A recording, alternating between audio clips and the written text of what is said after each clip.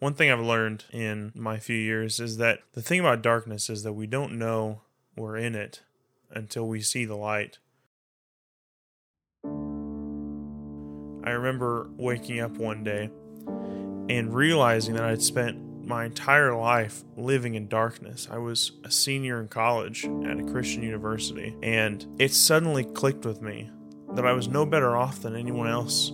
I found out that my whole life I had been choosing not to see things and choosing not to do things that I knew I had to, and for some reason I kept going on and thinking that I knew what I was doing, thinking that I could see my hands in front of me and that I knew where I was going. But like is so often the case, I didn't know I couldn't see until I could.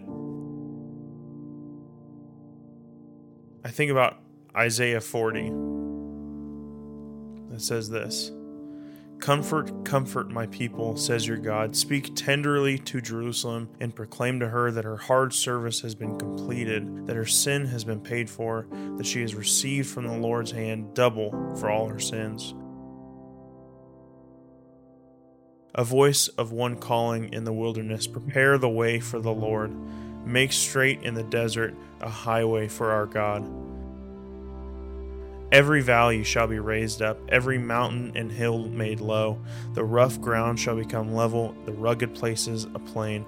And the glory of the Lord will be revealed, and all the people will see it together, for the mouth of the Lord has spoken." A voice says, "Cry out," and I said, "What shall I cry?" All the people are like grass, and all their faithfulness is like the flowers of the field. The grass withers and the flowers fall, because the breath of the Lord blows on them. Surely the people are grass. The grass withers and the flowers fall, but the word of our God endures forever.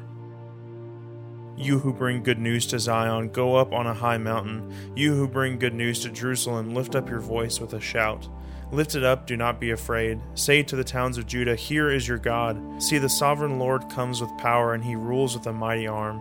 See, his reward is with him, and his recompense accompanies him. He tends his flock like a shepherd. He gathers the lambs in his arms and carries them close to his heart. He gently leads those that have young. See, the thing I've learned about darkness is that we don't know we're in it until we find our way out. It's a lot like getting lost. The passage here compares it to the wilderness, and I just think about the lamb that the shepherd finds in the wilderness, and he doesn't know that he's lost. He doesn't know that he's been away from home for long. He just knows things aren't right. And when we're in the darkness, we get so used to it. We get so used to not seeing that we just think this is how it is. And the thing that I found is that we really need somebody else to show us the way out. We need that shepherd to come find us. We need somebody to make straight the way of the Lord in the wilderness. And we really need the light to come break the darkness.